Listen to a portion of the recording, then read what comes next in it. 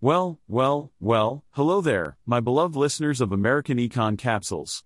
Brace yourselves for another dose of economic news and analysis, served with a side of wit, sarcasm, and a pinch of controversy. Get ready to dive into the fascinating world of money, markets, and madness. I'm Peter, your guide through this economic roller coaster, and I promise to keep you entertained, informed, and maybe even a little bit enraged. So, fasten your seatbelts and let's embark on this wild ride together. Welcome to American Econ Capsules, where economics meets sarcasm, and the truth gets a much-needed makeover.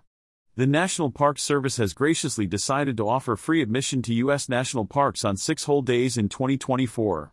Wow, how generous! I can already hear the sound of wallets opening across the country. Now, before you get too excited, let me burst your bubble. You see, most of the 400 national parks in the U.S. already offer free entrance all the time. But of course, there are always exceptions. And by exceptions, I mean some of the most popular parks that everyone actually wants to visit. That's right, folks. The Grand Canyon, Zion, Rocky Mountain, Acadia, Yosemite, Yellowstone, Joshua Tree, and Glacier national parks, just to name a few, are not included in this free admission extravaganza.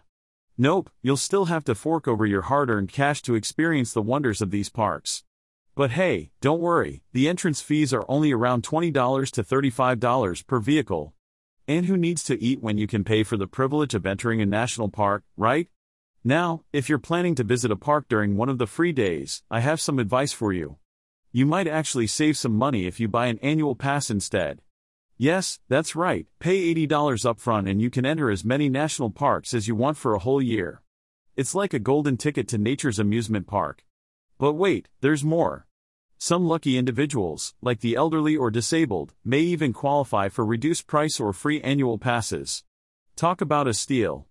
Oh, and don't forget, even if you manage to score a free entrance on one of these special days, you might still need to make a separate reservation.